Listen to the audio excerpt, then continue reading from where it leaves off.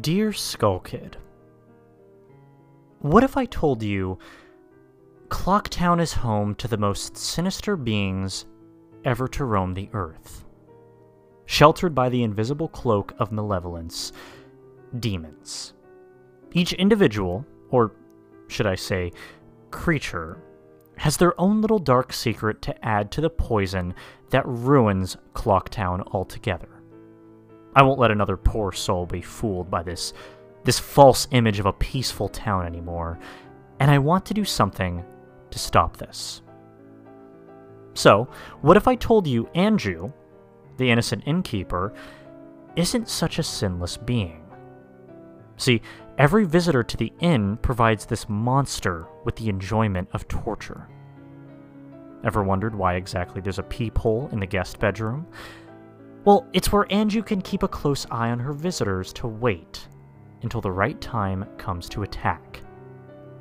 Underneath the inn, there's a little room placed beneath the lavatory area, and this is the shrine where many lives are taken. Who knows what exactly Anju does to these poor souls in that room, but no one ever returns back from it. Rumor has it that she skins the visitors alive.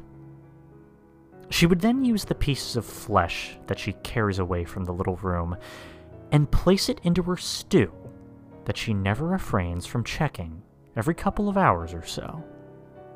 The famous stew that gives the inn its name, the Stockpot Inn. I mean, who would suspect such an attractive, angelic woman could carry out these tasks? Many claim that the victims to this sometimes cry out at night for any kind of help to end their misery.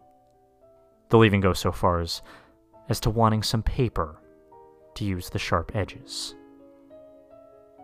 What if I also told you that the postman sold his soul for the deal of being able to run as fast and long as he wanted to? Ever wondered why this man is ever so eager to run and never stop? It's because it's the only thing the postman has ever wanted in life. To maintain his deal, he must sacrifice a living body to a giant creature every full moon. It's also said that he keeps a passageway behind his closet that provides the postman a way of accessing the horrible beast with the dead carcass of an unfortunate identity. Anju suspected the postman of taking Cafe away from her, although lately she's been gassing on about receiving letters from her beloved husband. Although the postman specializes in writing letters, could her suspicions be correct? What if I told you that the only reason the guards don't allow children to leave the town is because of Mr. Barton? You're probably wondering exactly what he is doing keeping children from leaving the town. Well, the answer is simple, is it not? He uses the liver of children as a special payment to Romani and Cremia to use in Chateau Romani. Hence why it's named Chateau Romani, quote-unquote, as Romani is the child of the pair and it's made from children's liver. It's the only reason Mr. Barton receives so many customers, and without this special milk, his poor bar would be taken away from him.